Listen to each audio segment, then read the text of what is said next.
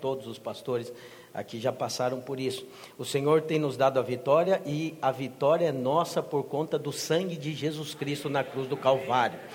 É tão importante você ter consciência da cruz de Cristo e do perdão dele sobre a sua vida, e como isso opera, que eu quero falar hoje com você a respeito de como você recebe o perdão. E talvez você imagine e esteja pensando em: pastor, mas você vai falar para mim de receber perdão de Deus? Eu sou crente, eu já recebi esse perdão. E às vezes, de maneira equivocada, você imagina que o perdão é um instante na sua vida. Foi um dia lá atrás e nunca mais deve acontecer. Mas deixa eu te dizer hoje, a graça renovada para você todos os dias.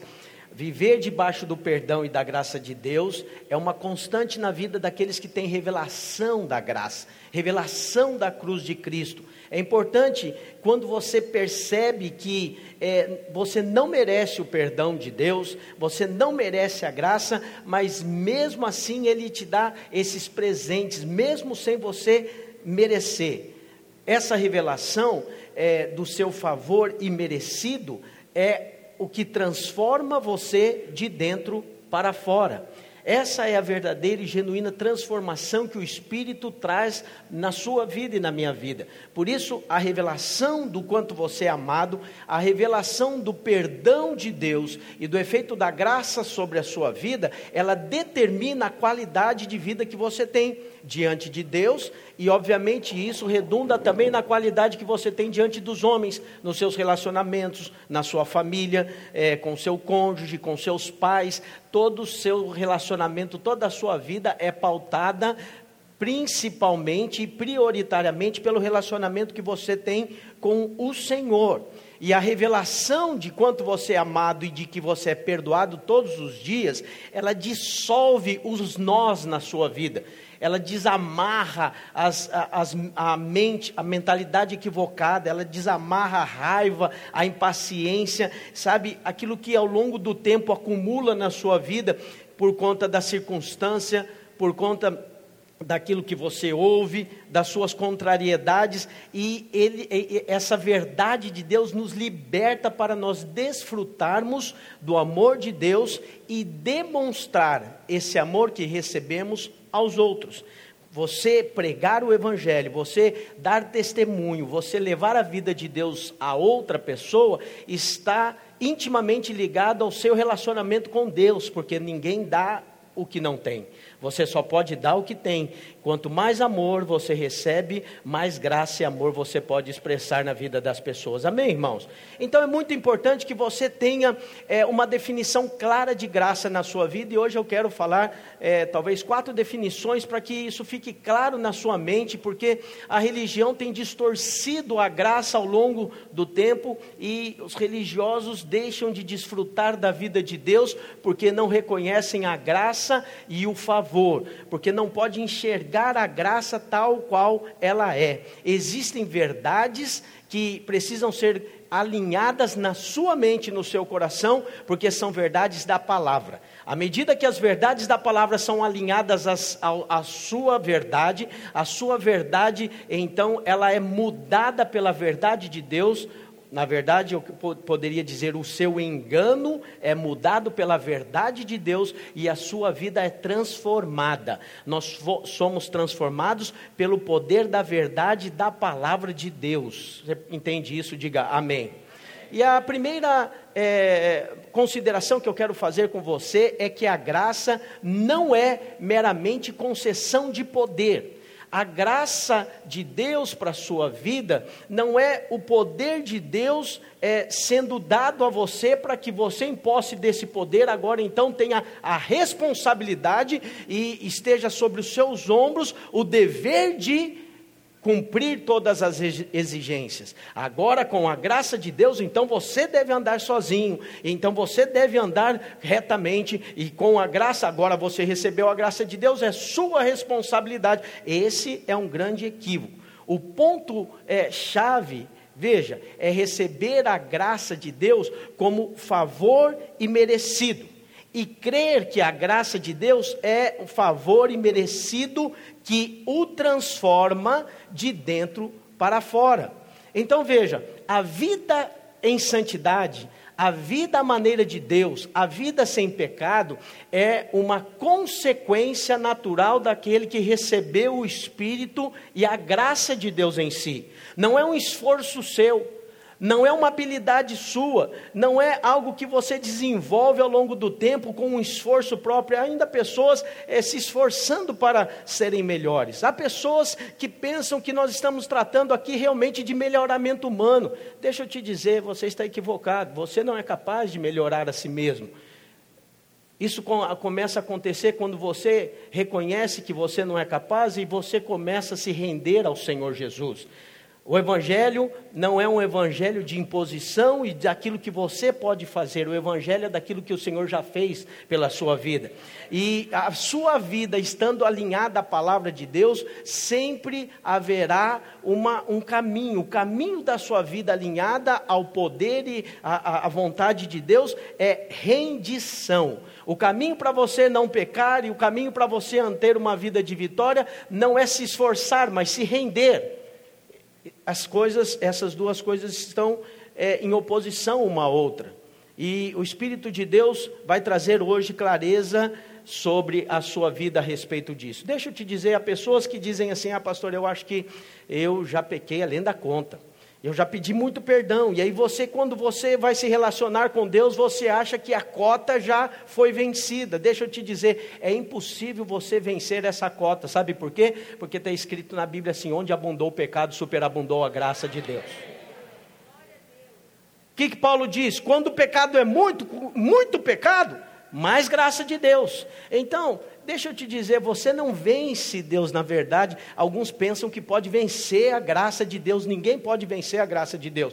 A Bíblia diz que Deus prova o seu amor para conosco pelo fato de ter Cristo morrido na cruz por nós quando nós ainda éramos pecadores. Quando eu e você éramos pecadores, quando o mundo jaz no maligno, nós estávamos mortos nos nossos delitos e pecados, Deus nos amou. E a Bíblia diz, porque Deus amou o mundo de tal maneira, Ele deu o seu Filho unigênito, para que todo o que nele crê não pereça, mas tenha a vida eterna. Os pecados dos homens, todo o pecado da raça humana nunca foi impedimento para o amor de Deus e para a obra redentora na cruz do Calvário. Muito pelo contrário, foi o motivo da obra redentora. E a cruz do Calvário tem mais graça do que você possa imaginar. Todo o pecado do mundo não pode se sobrepor ao poder da cruz do Calvário e à graça do Senhor Jesus. Amém, irmão? Quando João Batista viu Jesus vindo, qual foi a declaração que ele fez? Eis o Cordeiro de Deus que tira o pecado do mundo. Tira o pecado do mundo. Então a graça é tão extraordinária que é o favor imerecido, o favor inconquistado. Você não merece, você nunca poderia conquistar e nunca vai conquistar. Por isso é graça de Deus para você. Mas há por aí um pensamento, ensinamento que define graça como concessão divina de poder. Então graça é o poder de Deus sobre a sua vida, e depois que você recebe essa graça, então seja responsável e responda aquilo que você recebeu. Deixa eu te dizer, não é a verdade do Evangelho. A graça, a essência da graça é favor imerecido e inconquistado. Diga comigo, a essência da graça é favor imerecido e inconquistado. Então, quando você está no seu estado mais indigno, quando você falhou, quando o favor imerecido de Deus significa quando você mais precisa, você se volta ao Senhor e você pode dizer: Senhor, eu não sou nada, eu não consigo, eu não mereço, mas eu creio que o Senhor me ama, porque o Senhor me amou primeiro, e o Senhor não me ama pelas minhas qualificações, o Senhor me ama porque o Senhor é amor, não tem a ver comigo, não é que às vezes a gente fica pensando que a obra toda é do Senhor, mas tem uma partezinha que é a minha. Deixa eu te dizer, a parte sua é só receber a graça e o favor do Senhor. Favor imerecido significa que você falhou e você está no seu estado mais indigno, mas que você pode crer na vida, você pode crer nas bênçãos e você pode aceitar esse amor perfeito de Jesus por você na cruz do Calvário. Então veja, quando você compreender essa graça e esse favor imerecido, você não vai crer que a graça é só revestimento de poder, porque sim, graça é também revestimento de poder, é unção do Espírito Santo sobre a sua vida. Mas antes de revestimento de poder, é também a cura e a transformação de dentro para fora. Você é tocado pelo Espírito de Deus e o Espírito te molda. O Espírito, quanto mais você recebe graça, mais a mudança e a cura acontece nas suas emoções, no seu pensamento, na sua maneira de ser, e você vai sendo transformado de glória em glória, contemplando o Senhor. Quem entendeu isso, diga amém. Essa questão de contemplar ao Senhor e ser transformado é muito importante. Você precisa entender. Hoje de manhã, no culto, eu dei um exemplo para os irmãos, e a minha esposa, ela é mineira, e ela fala o mineirês, mas não muito arrastado. Mas quando a gente vai, algumas ocasiões, visitar os parentes em Minas Gerais, e ela se ajunta com a turma, com a família que fala um mineiro muito arrastado, ela começa a falar um mineiro muito arrastado, e eu falo para ela, mas você está mineira mesmo agora, por quê? Porque houve uma influência das raízes, uma influência de quem ela ama, uma influência de quem ela está acostumada. Então veja, a influência nos muda. Agora, imagine, qual é a influência do próprio Espírito de Deus na sua vida? Essa é uma influência poderosa. Não menospreze essa influência. O Espírito de Deus habita em você hoje mesmo, e Ele é poderoso para te moldar, Ele é poderoso para te guiar. A religião fala ao contrário, a religião quer te forçar de fora para dentro, mas a verdadeira religião acontece no seu coração, é a mudança do seu interior, movido pelo agir de Deus. Há um termo muito bonito que a Bíblia usa, principalmente no Velho Testamento, que é impelir. A Bíblia diz que no Antigo Testamento, o Espírito Santo os impelia, o Espírito Santo impelia os homens de Deus, e a Bíblia diz que o querer e o realizar na minha e na sua vida são obra do Espírito de Deus. Você crê nisso? Amém, irmão? Então veja, é uma questão de você receber o Senhor. Não se trata do que você tem que fazer, mas totalmente do que Jesus fez na cruz. Existe um perigo de você definir graça como essa questão do poder de Deus na sua vida. É só uma transferência de poder, é uma concessão de poder na sua vida. Veja, ao invés de você viver na dependência de Deus, essa definição pode trazer sobre os seus ombros um peso. Essa definição pode trazer um ônus na sua vida, e agora você se cobra e você é cobrado, porque já que você tem o Espírito, então você tem que dar uma resposta. Veja, não é essa maneira que o Espírito de Deus faz. Ele opera em você, não tem a ver com o que você se esforça para fazer, tem a ver com aquilo que você se rende para que Ele faça através da sua vida. Quer ter boas palavras para com seu cônjuge?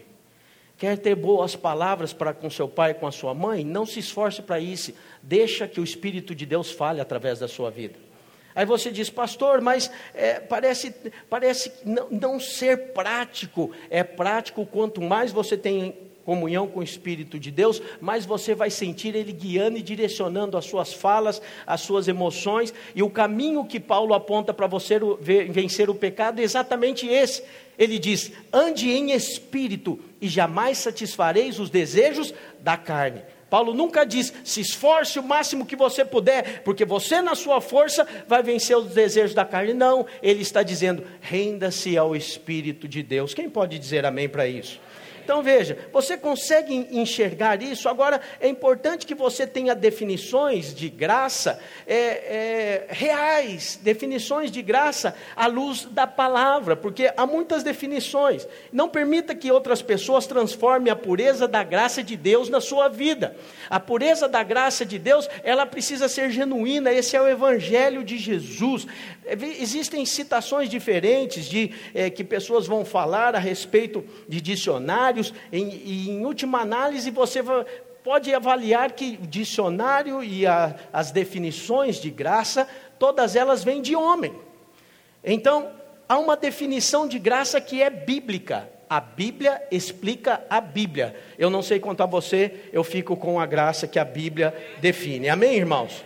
Então qual pastor, como é que a Bíblia define graça? Qual é a definição de graça na Bíblia? Abra sua Bíblia em Romanos capítulo 11, versículo 6, e nós vamos ver o que o apóstolo Paulo, o apóstolo da graça, fala a respeito da graça. Não existe na palavra ninguém com mais autoridade, além do Senhor Jesus, obviamente, do que Paulo para falar da graça. E olha qual é a definição de graça. E se é pela graça, já não é pelas obras. Do contrário, a graça já não é graça. Essa é a definição de Paulo para a graça. Veja, está em total contraponto a graça às obras do homem. E Paulo diz, se é pela graça, não pode ser por obras. Na graça, preste atenção no que eu vou dizer, guarde isso no seu coração. Na graça não há lugar para a obra humana. Não há lugar para a obra do homem na graça, por melhor que seja a sua obra. Pastor, eu tenho obras boas. Deixa eu te dizer, a graça é a obra de Deus do começo ao fim. Ele é o autor e consumador da sua fé. Ele é o alfa e o ômega. Ele começou a boa obra e ele vai de completá-la até o dia de Cristo. Está escrito, amém, irmãos? Então veja, é importante que você enche o seu coração dessa verdade. É uma mentira, não é verdade que essa concessão de poder, a graça significa simplesmente poder de Deus sobre a sua vida, e que aí você precisa responder, e aí você precisa ter um bom desempenho visando essa graça. Pastor, eu não vou ter um bom desempenho, não vou ter uma vida, sim, mas tudo é consequência do que Ele faz na sua vida, não do que você faz no seu esforço. Está entendendo? Diga amém. Então, porque a vida do crente, ela fica muito complicada quando a religião entra em cena, e a religião começa a determinar coisas que você precisa se adequar, e você precisa se esforçar para se enquadrar. Deixa eu te dizer, existe o Espírito Santo de Deus, a luz de Deus, ele não faz curva, ele não tem meio termo. O Espírito Santo de Deus habita no seu espírito, e você tem a direção do Espírito Santo todos os dias. Deus fala mais com você do que você imagina. É que às vezes você não percebe, você chama Deus de coisa. As pessoas chegam para mim, pastor Claudemir, elas dizem, pastor, senti uma coisa. Eu falo, é o Espírito Santo. Não chama ele de coisa, não, chama de Espírito Santo. Tem os crentes que são mais íntimos do Espírito, eles chegam e falam, Deus me falou, pastor. Deus falou assim comigo. Ele reconhece quando Deus fala. Os mais novos falam, pastor, estou sentindo um negócio. Fala para o irmão que está ao teu lado, para de chamar o Espírito de Deus de negócio, irmão. Estou sentindo uma coisa. O Espírito de Deus fala com você. A promessa da palavra é que Ele vos ensinará todas as coisas.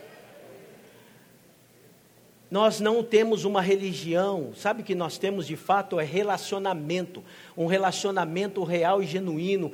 Pessoas que nasceram de novo têm o Espírito de Deus em si, e isso não significa que agora cada um vai ter uma definição, não, muito pelo contrário, só há um só Espírito, um só Senhor, uma só fé, um só batismo, diz a palavra, e o Espírito de Deus, pastor, como que eu vou saber se o Espírito de Deus está falando, se é Ele que está falando comigo? Cheque na palavra, a verdade é a palavra, o Espírito de Deus nunca vai falar contrário ao que está na palavra, no seu Espírito. Por isso é importante, conheçamos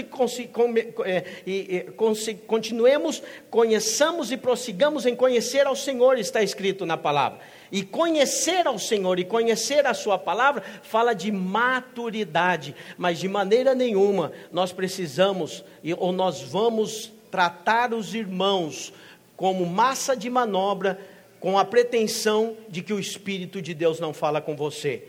Não fique pensando que você precisa de um seminário para poder ouvir a voz do Espírito. Bebês quando nascem não sabem falar, mas sabem discernir a voz do seu pai e da sua mãe.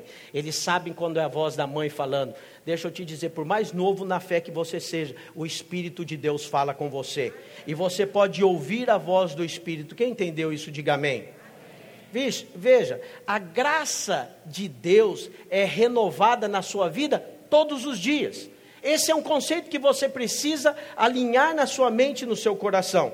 Toda vez que você falhar, seja perdendo a paciência com seu cônjuge, seja voltando a um vício que você está tentando vencer, toda vez que você falhar, eu quero desafiar a você ser consciente do perdão e não consciente do pecado.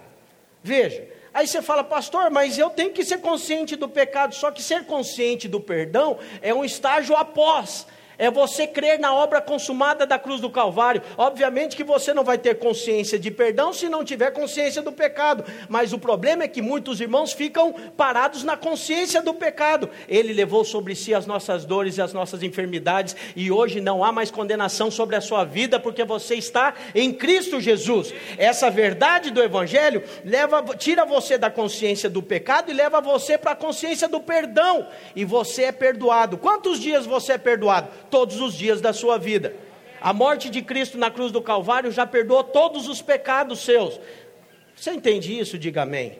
Então é importante que você creia, não haverá falta de acusadores na sua vida, fique em paz com isso.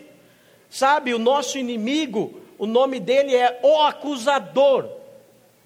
Em Apocalipse fala, é aquele que acusava os nossos irmãos de dia e de noite. Ele te acusa de dia e de noite. E de vez em quando ele arruma parceiro ainda para acusar junto com ele. Estava falando esses dias de manhã, hoje de manhã, que há muito tempo atrás, eu lembro, a gente brincava em família, na minha família, muitos pastores, e um desses casais de pastores, uma vez, o marido fez alguma coisa que não era bom para a esposa, e a esposa falou, depois vai lá em cima pregar no púlpito. E aí a gente brincou demais, a gente pega no pé dela até hoje, dizendo, com uma mulher dessa não precisa do Satanás na vida. Mas é ou não é verdade que às vezes o cônjuge, os amigos, os irmãos fazem esse papel? Deixa eu te dizer, não vai haver falta de pessoas para te apontar erro, para te acusar, mas deixa eu te dizer, esse não é o papel do Espírito Santo. O Espírito Santo está convencendo do pecado, da justiça e do juízo. Do pecado você já foi convencido, por isso você entregou a sua vida a Jesus, amém, irmão? O Espírito Santo está te convencendo hoje que você é a justiça de Deus em Cristo. É essa visão que você precisa ter, é esse olhar que você precisa ter. Então veja, toda vez que você falhar, se posicione e faça uma oração, diga, Senhor, obrigado.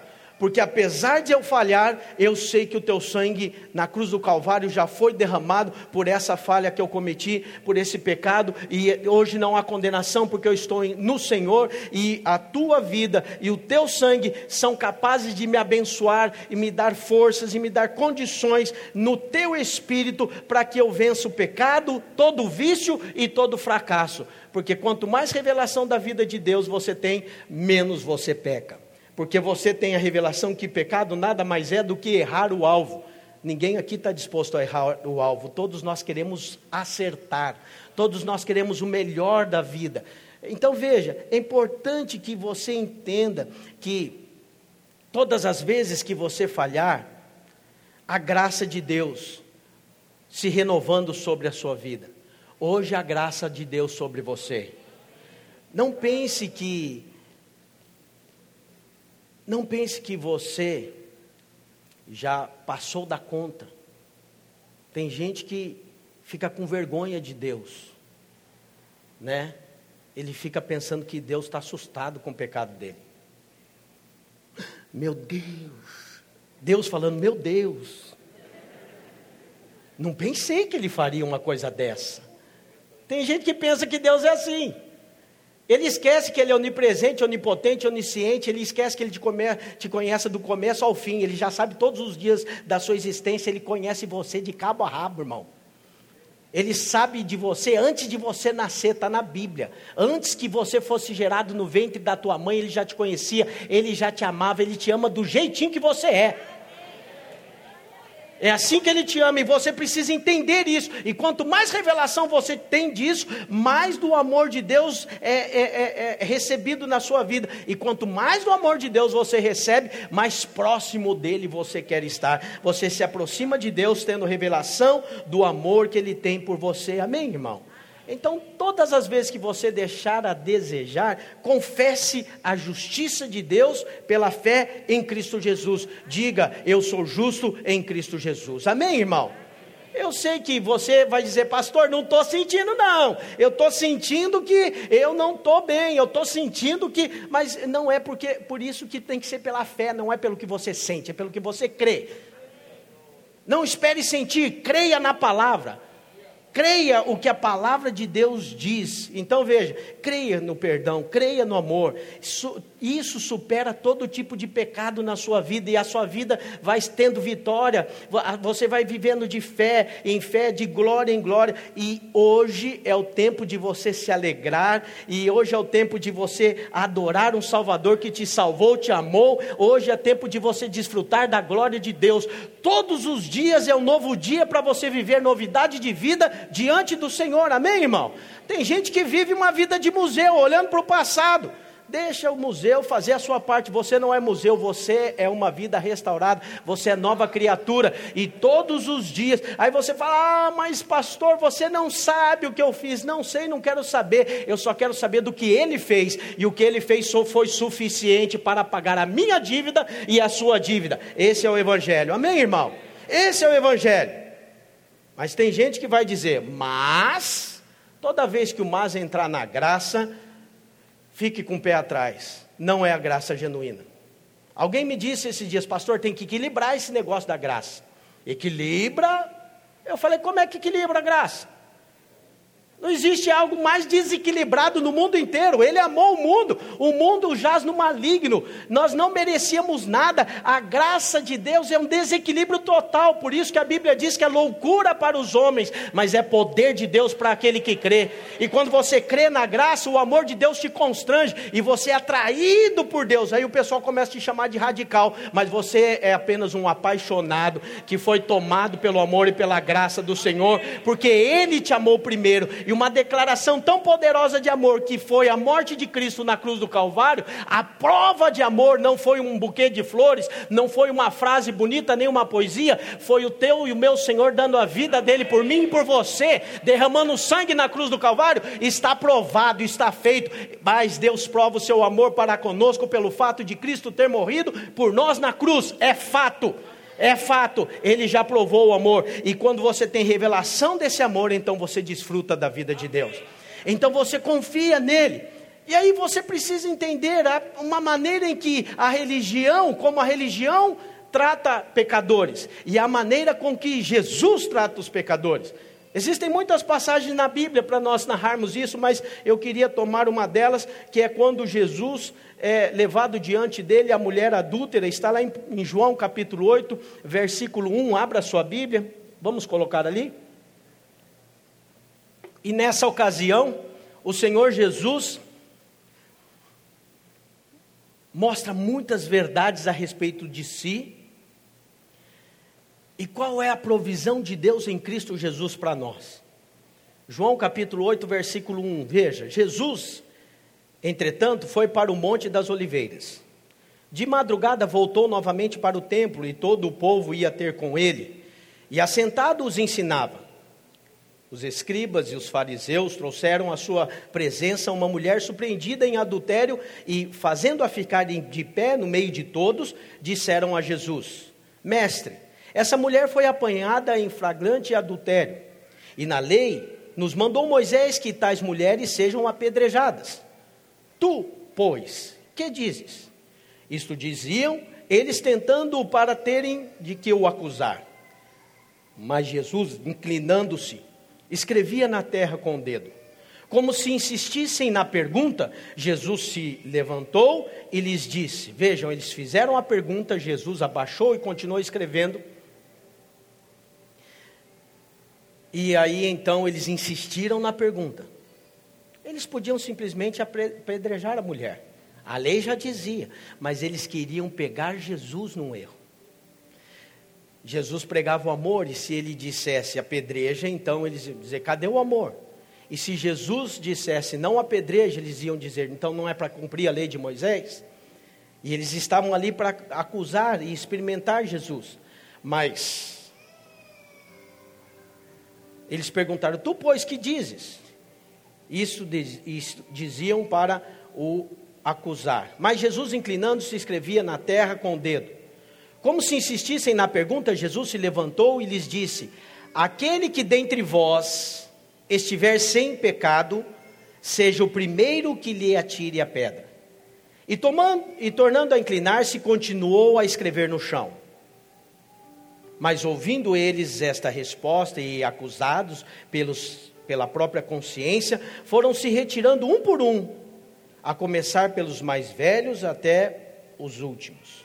Ficando só Jesus e a mulher no meio onde estava.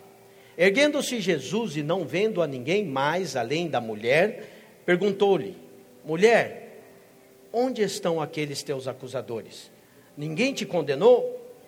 Respondeu ela: ninguém, Senhor. Então lhe disse Jesus: nem eu tampouco te condeno. Vai e não peques mais. Essa é a passagem de como Jesus lida com um pecador. Essa é a maneira com que Jesus lida com uma mulher que tinha sido pega em flagrante adultério. Jesus demonstrou algo muito importante nesse relato com essa mulher apanhada em adultério. Primeira questão: o que capacita alguém a ter o poder para vencer o pecado? A lei não é, porque a mulher conhecia a lei. Muito provavelmente essa mulher já havia assistido a apedrejamentos. Muito provavelmente ela já devia ter visto outras mulheres adúlteras sendo apedrejadas. Mas a lei não pôde impedi-la de cometer o mesmo pecado. Então veja, ele não a condenou. Quando Jesus se encontra com essa mulher, e aí eu fico imaginando qual é a reação da mulher, o que ela pensava, porque ela foi arrastada por homens, e esses homens estavam todos em volta, cada um com a pedra na mão, e ela tinha certeza, ela seria apedrejada. Essa era a sentença dela. Mas antes de ser levada para fora, porque as mulheres, todos que morriam apedrejados, eles morriam fora da cidade, eles eram apedrejados fora. Antes eles levaram até o Senhor no templo que ele estava ensinando, e ele estava escrevendo na pedra, como um sinal de quem antes, muitos anos atrás, havia escrito também na pedra. Ele mesmo, o próprio Deus, escreveu os 10 mandamentos na pedra, e entregou para Moisés. E aí ele estava escrevendo na pedra, dizendo: vocês querem tratar essa mulher com base na lei? Então nós vamos começar a conversar agora com base na lei. E eu vou tratar vocês com base na lei. E ele disse: quem não tem pecado, atire a primeira pedra. E ele voltou a escrever. Quantas vezes a tábua da lei foi dada? 2 vezes. A primeira, Moisés desceu, o povo tinha feito um bezerro de ouro, então Moisés quebrou aquela tábua, e depois o Senhor escreveu outra, e deu outra lei, que depois, na tábua da lei, que foi colocada dentro da arca da aliança. Então o Senhor escrevia, e aqui a palavra diz, escrevia na terra, mas a terra no sentido original é o chão, e o chão onde Jesus estava era no templo, então não era areia como alguns pensam, ele estava escrevendo na pedra do chão, ele estava escrevendo com o dedo na pedra, e aí ele volta a escrever, e Jesus está dando um sinal, e ele está dizendo: vocês querem se relacionar com base na lei, mas eu vim aqui para que vocês tenham vida em abundância. Eu vim resgatar vocês da maldição da lei. E aí quando ele olha para a mulher, veja o que ele pergunta. Não seria razoável Jesus, preocupado com o pecado, se tivesse, ele perguntar: por que você pecou? Mas não foi isso que Jesus perguntou. Jesus perguntou: onde estão os teus acusadores? Podemos entender que Jesus estava mais preocupado com a acusação e a condenação do que o pecado. Porque Jesus diz: onde estão aqueles que te acusam? E a mulher diz: não estão mais aqui, nenhum me acusou. E aí então Jesus diz: se não te condenaram, nem eu te condeno. Vá e não peques mais. Preste atenção na ordem que Deus coloca as coisas. A ordem que Deus coloca as coisas não pode ser subvertida. A ordem de Deus não pode ser mudada pelo homem. O homem não pode colocar aquilo que Deus põe primeiro em último lugar. Concorda comigo? Diga amém. Então primeiro Jesus disse: nem eu te condeno. E depois ele disse, vá e não peques mais. O vá e não peques mais na sua vida, vem depois de você entender, nem eu te condeno. Depois que você recebe a graça e o favor, então aí sim, esse é o poder de Deus. Aí você recebe a unção e o poder do Espírito para vencer o pecado. E com a graça, desfrutando do favor do Senhor, você tem vida em abundância e você pode ir e não pecar mais. Quem entendeu, diga amém. Então veja, essa é uma ordem clara que o Senhor coloca na sua palavra. E muitas vezes a religião inverte, nós invertemos, é verdade ou não é? Nós dizemos, vai e não peques mais. E se você não pecar mais, eu não te condeno.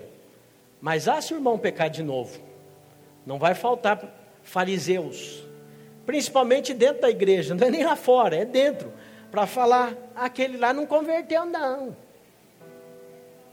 Converteu de verdade não. Olha lá. E ainda usa texto bíblico. Pelo fruto você conhece a árvore. Deixa eu te dar um conselho que eu já aprendi ao longo dos anos. Sai do lugar de juiz. Esse lugar não é teu. Deixa para quem é. Saia da sua boca palavras que edificam, não de que condenem, porque quando você condena o seu irmão, você esquece de quem você é. Você foi justificado, você foi sarado, você foi curado, e o favor de Deus está sobre a sua vida. Então, a religião inverte o sentido das coisas, mas a ordem do Senhor é assim, nem eu te condeno. E depois, então, a pessoa pode ir e não pecar mais. Veja, aí, com nem eu te condeno, quando você recebe a graça, quando você se livra da condenação, quando você tem uma vida livre de acusação, daquilo que você tinha que fazer e não fez, daquela performance que você gostaria de ter e não alcançou, daquilo que você gostaria de responder e não respondeu, quando você é livre disso, então aí sim, há concessão de poder para que você debaixo de liberdade, sem opressão e sem acusação do diabo, desfrute da vida de Deus e seja guiado pelo Espírito de Deus. Você é livre. Para isso se manifestou o Filho de Deus, para destruir as obras do diabo sobre a sua vida. Ele veio para que você tenha vida e vida em abundância. A liberdade do Senhor está sobre a sua vida. Ser livre é ter a consciência de que a sua dívida foi paga. Não tem mais boleto no seu nome, está me entendendo? Diga amém. Não há mais acusação para aqueles que estão em Cristo Jesus. Eu e você precisamos entender isso. Verdade seja dita, nenhum de nós poderíamos atirar a pedra naquela mulher, é verdade ou não é? Nenhum de nós.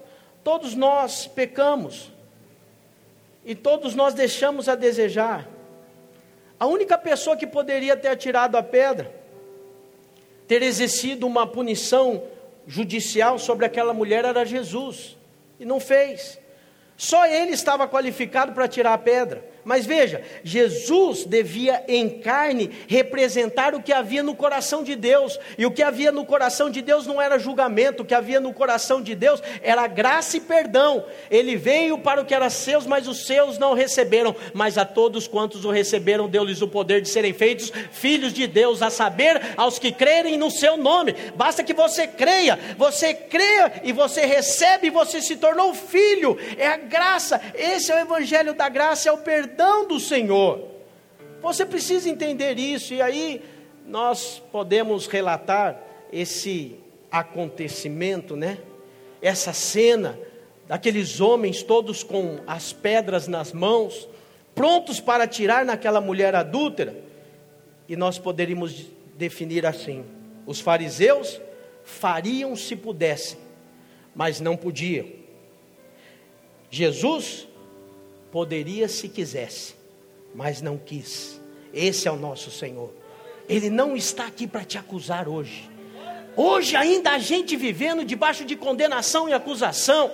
Hoje ainda há pessoas, irmãos nossos, que estão lotando os prédios nas igrejas, e no momento da ceia, alguém diz assim: examine-se pois o homem. Aí o irmão vai lá e ele se examina, e ele vê que ele não foi tão bem aquela semana, e aí quando o irmão vai passar a ceia, ele diz: não, eu passo, essa semana eu não estou bem, não estou apropriado para ceiar. Aí, veja, a pessoa está pensando que ele precisa alcançar um padrão para participar do corpo. Mas qual padrão é esse? É que às vezes você fica imaginando que Deus negocia. Deus não aceita nada menos do que 100% de santidade. No céu só entra 100% santo. Deus não negocia com pecado, nunca negociou e nunca vai negociar. A questão não é o quanto você é bom, a questão é se você é bom o suficiente. Não há nenhum justo. Todos pecaram e carecem da glória de Deus, diz a palavra. Mas veja, Jesus Cristo, Ele é a propiciação pelos nossos pecados. Ele é a nossa justiça. Ele é o Cordeiro de Deus que tira o pecado do mundo. Então, essa ceia é a respeito dele. Nós comemos do pão e bebemos do cálice, porque nós entramos confiadamente diante do Senhor, porque estamos em Cristo. E em Cristo nós somos nova criatura. E por conta da obra dele na cruz do Calvário, que nós cremos, somos justificados como o pai Abraão por fé e não pelas obras. Amém, irmão? Eu e você somos justificados porque nós entendemos e recebemos a graça.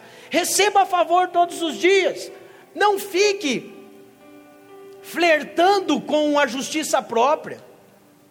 Há ainda um embate na vida de alguns irmãos. E eu ouvi um relato com muita alegria esses dias de uma jovem dizendo: nesses dias a minha vida em Cuiabá foi muito tocada, porque a neblina da lei e da justiça própria que pairava sobre a minha vida foi tirada.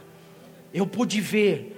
Eu fico feliz de pregar para você todos os domingos e saber que o Senhor está trazendo revelação sobre a sua vida, e o peso da condenação e da acusação do diabo está sendo tirado das suas costas, e você está entendendo cada dia mais que não tem a ver com o que você faz, mas tem tudo a ver com o que Ele fez, porque Ele é o começo e o fim de todas as coisas, e se nós estamos nele e nos rendemos a Ele, nós desfrutamos da vida dEle, e tudo o que há na nossa vida há de bom e prospera e avança, porque nós estamos no Senhor. Amém, irmão?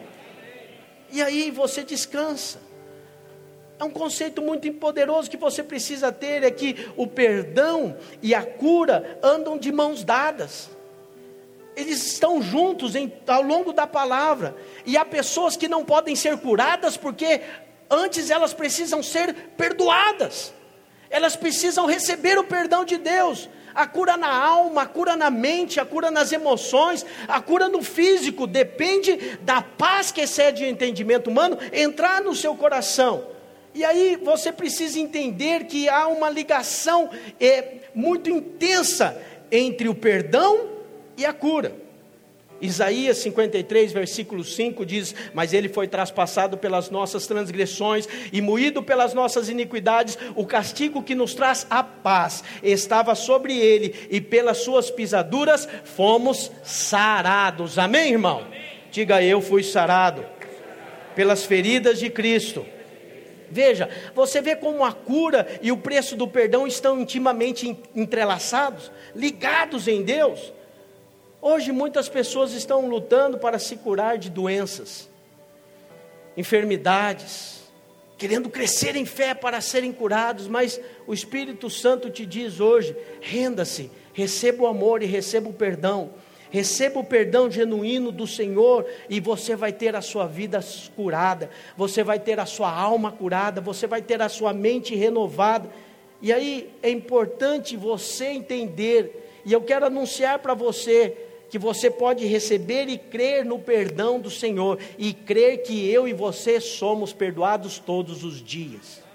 Há perdão para você todos os dias. Todas as vezes que você errar, há perdão, há suprimento de Deus para você. Quanto mais conscientes de perdão nós somos, mais facilmente nós experimentamos de cura e libertação. Quanto mais conscientes de que nós somos perdoados, nós somos, menos opressão e menos males nas nossas vidas, mais livres nós somos e mais curados e sarados nós seremos pela verdade do Evangelho. E sempre você vai ver na Bíblia perdão e cura. Salmo 103, versículo 1 diz assim: bendize a minha alma ao Senhor, e tudo que há em mim, bendiga o teu santo nome. Bendize a minha alma ao Senhor, e não te esqueças de nenhum dos seus benefícios. É Ele quem perdoa todas as tuas iniquidades, quem sara todas as suas enfermidades. Amém, irmão? Veja, Ele quem perdoa as iniquidades, e é Ele que logo após isso sara todas as suas enfermidades. O que vem primeiro? Perdão. A consciência de que todos os nossos pecados são perdoados e nós somos aceitos diante de Deus pelo sangue de Jesus Cristo na cruz do Calvário, precede a cura. Vem antes da cura de todas as enfermidades. Jesus reforçou a ordem. Essa ordem dos acontecimentos, quando aquele paralítico, está lembrado que tinha 4 amigos, e os amigos queriam levar o paralítico até Jesus para que ele fosse curado, mas a multidão não dava ocasião, era muita gente em volta da casa, mas os amigos, eles não se cansaram e eles arrumaram um jeito, subiram no telhado, arrancaram uma parte do telhado e desceram numa corda a maca do amigo, no meio da reunião onde Jesus estava. E esses amigos então criam na cura. E obviamente, quando algum aleijado desce na frente de Jesus, o que as pessoas iam pensar? Ele está precisando de cesta básica? Ele veio para se cadastrar nos R$600 do governo? Não, ele é aleijado. Ele precisa ser curado. Mas o que é que Jesus diz? Qual foi a primeira coisa que Jesus fala para ele? Tem bom ânimo, filho, estão perdoados os seus pecados. Estão perdoados os seus pecados. Os fariseus que estavam ali disseram: quem é esse que pensa que pode perdoar pecados? E aí ele diz: para que vocês entendam que o Filho do Homem tem poder para perdoar pecados, levanta, toma o teu leito e anda. E aí o paralítico andou, ele foi curado, mas antes de ser curado, ele teve os seus pecados perdoados. Quero te dizer hoje a cura para você, e a cura será logo após você entender que o amor de Deus é tão grande pela sua vida, que não há mais condenação sobre você, você está em Cristo Jesus. Quais são as coisas que estão te paralisando hoje? É medo? É dependência de antidepressivo? Ataques de ansiedade? Nós vivemos em uma geração de pessoas ansiosas, estressadas, sem saber o que haverá amanhã, sem saber o que vai enfrentar nas dificuldades financeiras ou na saúde. Uma doença física, deixa eu dizer para você, seja qual for o seu problema, a sua resposta está em receber a graça e o favor do Senhor, ser perdoado de toda acusação e de toda condenação hoje, na sua alma, no seu espírito, ter a convicção, valorizar a cruz de Cristo. Eu quero dizer para você, algumas pessoas nos acusam e dizem assim: essa pregação da graça de vocês, ela barateia o Evangelho, ela deixa o Evangelho fácil. Essa igreja da porta larga, deixa eu te dizer, não há ninguém que valorize mais a graça do que aquele que sabe o peso do pecado. Quanto mais você reconhece o quanto você é perdoado, mais valor você dá para a graça. Agora, quando você não reconhece, quando você é cheio de justiça própria e acha que você faz por merecer, que você é uma pessoa de boa conduta, eu tenho me esforçado, pastor, então eu tenho alguma coisa, Deus olha para mim e fica até feliz, batendo o coração rápido de tão contente comigo. Ah, irmão, você é cheio de justiça própria. E aí sabe o que você faz? Menospreza a cruz de Cristo. Quanto mais você diz que você não pode, que você é imperfeito, que realmente você depende dele, mais você engrandece a cruz e o sacrifício de Cristo na cruz do Calvário. A graça de Deus enaltece a pessoa de Cristo. Ela não nega o pecado, ela diz que a cruz é maior do que todo o pecado, e ela diz que o sangue de Jesus Cristo é suficiente para pagar toda a dívida. Amém, irmão? Então não tem essa questão de que nós coadunamos com o pecado. Não coadunamos com o pecado. O pecado é algo que já foi resolvido na cruz do Calvário. Nós olhamos para Cristo e sabemos que só Ele nós temos a confiança. É só nele que nós podemos crer. É só através dele que nós vamos vencer. Não é no esforço do próprio braço, não é com autoajuda, é com o próprio Espírito de Deus agindo na sua casa e na sua família. É o próprio Espírito do Todo-Poderoso que toma a sua vida, e você, cheio do Espírito, como nós cantamos, impelido pelo Senhor, vai ser um bom marido, vai ser um bom filho, vai ser um aluno exemplar. Não é porque você é bom, é porque o Espírito de Deus está sobre a sua vida, e você é colocado por cabeça e não por cauda, porque agindo Deus, quem impedirá? Deus está agindo na sua vida. Deus está agindo hoje na sua vida. Creia nisso.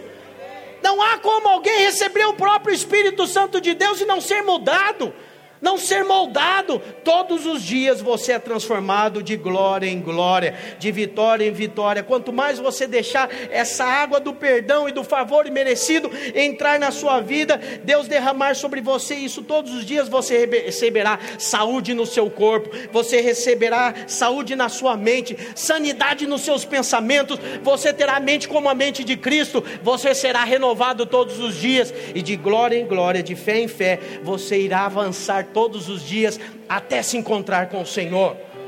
Você está debaixo de uma santa influência poderosa, e essa influência se chama Espírito Santo de Deus. O Espírito Santo de Deus não pode ser menosprezado na minha e na sua vida. O Espírito Santo de Deus não pode ser ignorado na minha existência e na sua, porque ele foi amalgamado ao meu espírito. E agora nós amamos. Essa é a história a maior história de amor do mundo. Ele nos amou primeiro, e ele entregou o seu Filho na cruz do Calvário, para que todo aquele que nele crê não pereça, tenha vida eterna. Ele nos amou quando nós éramos pecadores, e ele prova esse amor. E deixa eu te dizer, essa é a sua história.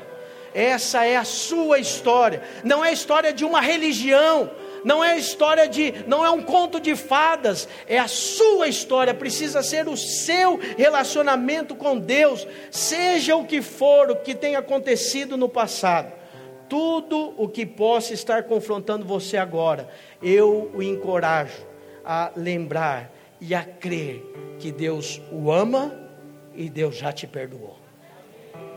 Pastor, você não sabe o que eu fiz.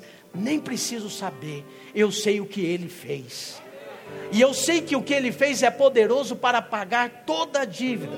Agora comece a desfrutar da graça.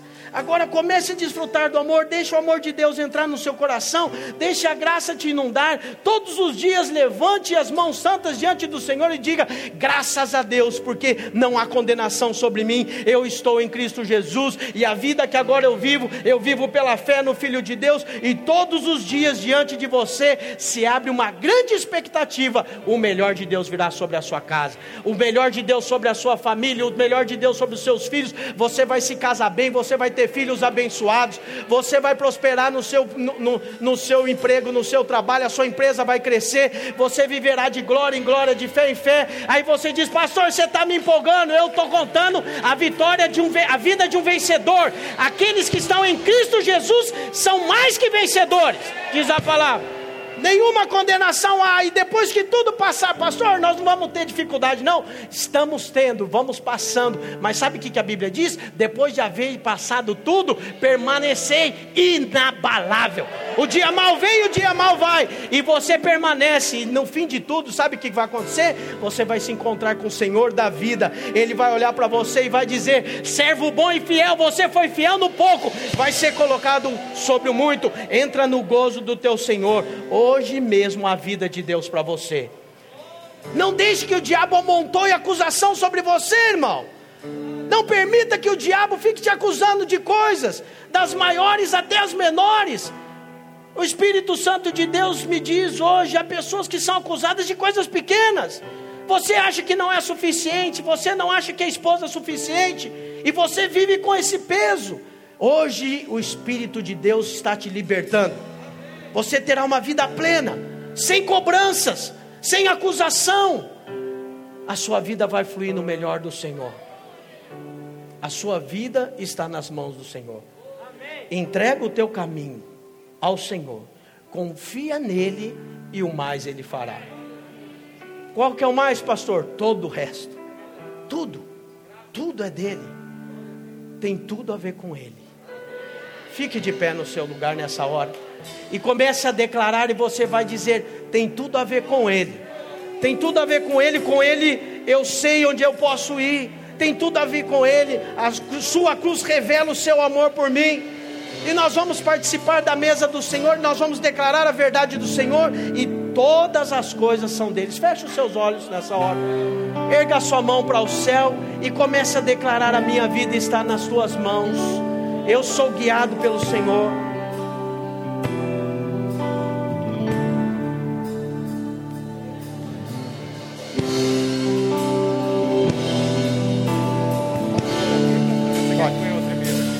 Mesmo que eu ande em meio ao vento, declare isso com fé nessa hora, como uma oração. mesmo que eu vá correndo sem direção, Ergue a sua voz e declare: mesmo que eu me canse de lutar ou esperar algo acontecer, mesmo que eu me encontre em meio ao caos, eu sei que tudo continua sendo dele. Eu sei que posso sempre andar com ele. Eu sei que seu amor é duradouro e é para sempre. Eu sei que seu amor Cante, tem tudo a ver com ele, diga. tem tudo a ver com ele. Com ele eu sei pra onde eu devo ir. Tem tudo a ver com ele. A cruz revela o seu amor por mim. E mesmo se eu me abalar, o teu amor vai sustentar tudo que há em mim. Tudo que há em mim. Tem tudo a ver com ele. Com ele eu sei pra onde eu devo ir. Tem tudo a ver com ele. A cruz revela o seu amor por mim. E mesmo se eu me abalar, o teu amor vai sustentar tudo que há em mim. Tudo que há em mim. Olhe para mim nessa hora. Hoje o Espírito de Deus traz sobre a sua vida uma vida de perdão e de graça. Quem sabe você ouviu essa palavra hoje e você está dizendo: pastor, eu não vivo essa vida, eu não experimento esse tipo de vida. Eu quero dizer para você: basta que você entregue a sua vida. O evangelho da graça não é o evangelho a respeito daquilo que você é capaz de fazer. O evangelho da graça é o evangelho a respeito daquilo que ele já fez na cruz do Calvário. E ele já fez por você, para que todo aquele que nele crê, diz a palavra, não pereça, mas tenha vida eterna. Todo aquele que nele crê inclui você nessa noite. A Bíblia diz que todo aquele que invocar o nome do Senhor será salvo. Eu gostaria, não dá para eu te convidar para vir aqui à frente, nós estamos evitando aglomeração, mas eu gostaria que você, aí no seu lugar, se você quer aceitar ao Senhor Jesus, você vai fazer uma oração comigo hoje. Preste atenção, algumas pessoas confundem as coisas, e eles pensam que nascer de novo, nascer de Deus, é entrar para crente. Infelizmente eu tenho que te dizer algo: há pessoas que frequentam prédios de igreja, mas realmente ainda não nasceram de novo, infelizmente. São apenas religiosos. Quando você nasce de Deus, quando você nasce de novo, você se torna nova criatura. E sabe o que acontece com você? O Espírito de Deus vem habitar dentro de você. Esse é o novo nascimento. Feche os seus olhos nessa hora. E com muita fé no seu coração, se você ainda um dia não entregou a sua vida ao Senhor Jesus, talvez você diga: pastor, eu gosto muito de Jesus, eu sei quem Jesus é, Mas a Bíblia diz: se com tua boca confessares ao Senhor Jesus e em teu coração creres que Deus o ressuscitou dentre os mortos, serás salvo. Veja, precisa confessar com a boca e crer com o coração. Crer no quê? Crer que Jesus Cristo morreu e ressuscitou e está vivo hoje. Crer que Ele é Deus. Quem entendeu, diga amém. Faça essa oração comigo. Fala: hoje eu reconheço que Jesus Cristo morreu na cruz do Calvário, ressuscitou e está vivo. Eu sei que o meu Redentor vive, e hoje eu abro meu coração para que o Espírito Santo de Deus entre na minha vida. Entra na minha vida hoje. Eu te convido, Espírito Santo, vem habitar em mim. Faz de mim uma nova criatura. Eu recebo o Senhor Jesus como meu Salvador nesta noite. E eu reconheço que Deus, o Pai, ressuscitou Jesus dentre os mortos. Amém? Você crê nisso? Então, se você fez essa oração, sabe o que aconteceu com você? Você convidou o Espírito de Deus para entrar dentro de si, e você agora se tornou nova criatura. Você tem o Espírito de Deus, e a direção de Deus está sobre a sua vida. Hoje você precisa crer que há graça abundante de Deus para você. Há suprimento de Deus para você. Você precisa crer que não há mais condenação, não porque você é bom o suficiente, mas não há mais condenação porque você está em Cristo Jesus, e Cristo Jesus já foi condenado na cruz do Calvário no seu lugar. A dívida, diga comigo, a dívida já foi paga. Você crê assim? Amém?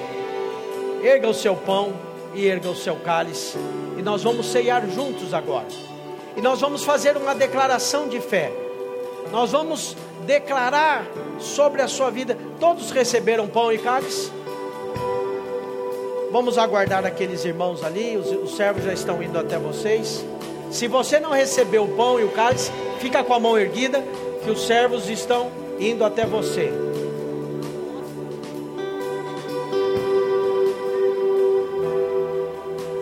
Enquanto os irmãos chegam, abre a sua boca e vai declarando. Vai dizendo: tem tudo a ver com Ele. Com Ele eu sei para onde eu devo ir. Com Ele eu sei para onde eu devo ir. Tem tudo a ver com Ele. A cruz revela o seu amor por mim. E mesmo se eu me abalar, o teu amor vai sustentar tudo que há em mim. Declare em fé. Diga isso. Tem tudo a ver com Ele. Com Ele eu sei pra onde eu devo ir. Tem tudo a ver com Ele. A cruz revela o seu amor por mim. E mesmo se eu me abalar, o teu amor vai sustentar tudo que há em mim. Tudo que há em mim. Ainda que os montes se movam, ainda que as colinas subam, o teu amor por mim permanecerá. Teu amor por mim permanecerá. Ainda que os montes se movam, ainda que as colinas subam, o teu amor por mim permanecerá. Teu amor por mim permanecerá. Ainda que os montes se movam, ainda que as colinas subam, o teu amor por mim permanecerá. Teu amor por mim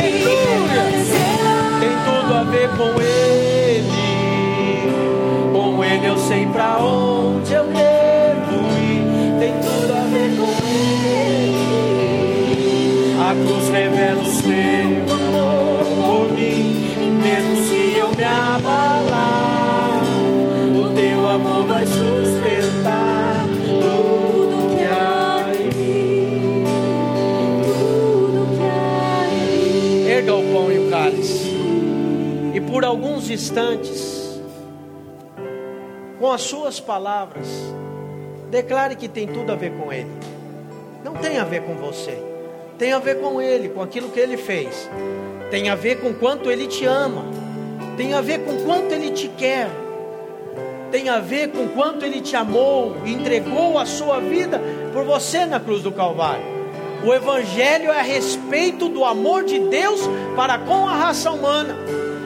Não é o esforço do homem para agradar a Deus, é Deus se voltando para o homem e trazendo a salvação e a redenção pelo sangue de Jesus Cristo na cruz do Calvário. Oh, aquele que venceu a morte, Rei dos reis, Senhor dos senhores, Príncipe da paz, soberano de Israel, somos do Senhor. Amamos o Senhor, amamos o teu reino, amamos a tua obra. Dizemos essa noite: venha a nós o teu reino, seja feita a tua vontade aqui na terra, como ela é feita no céu. Venha a nós o teu reino, venha o teu reino sobre a minha casa, sobre a minha família, sobre os meus filhos. Venha o teu reino sobre tudo que somos, tudo que temos. Venha o teu reino sobre a minha saúde. Venha a nós o teu reino, e a verdade e a vontade do Senhor se manifeste todos os dias.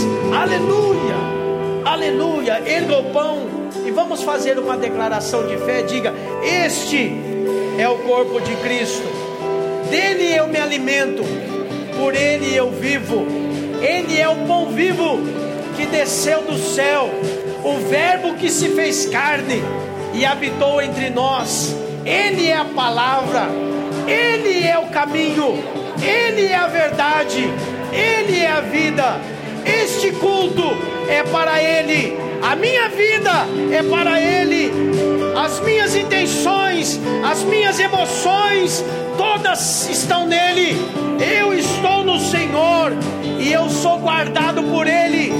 Hoje não há mais condenação, porque eu estou nele.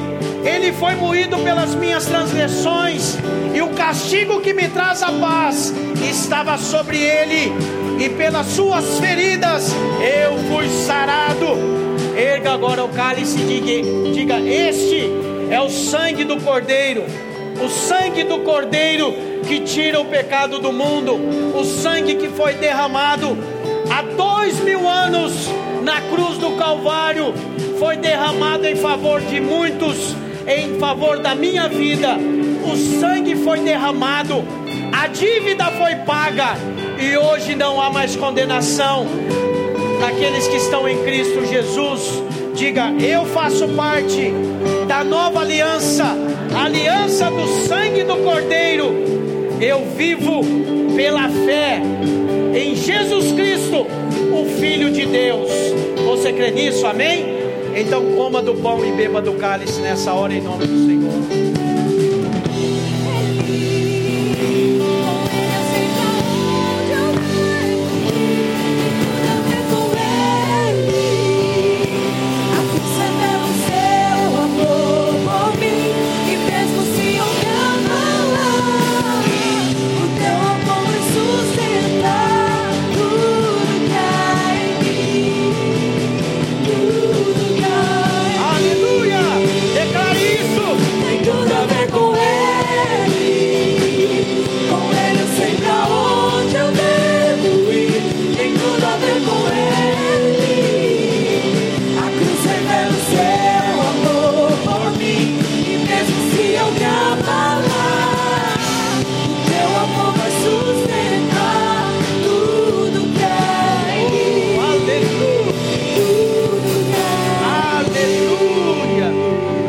Abençoado essa noite, amém?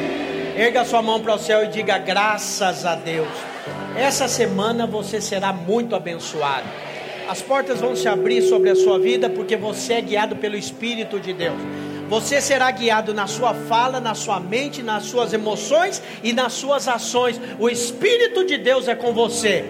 Você é mais que vencedor em Cristo Jesus. Amém? Deus te abençoe. Eu peço para os irmãos que não se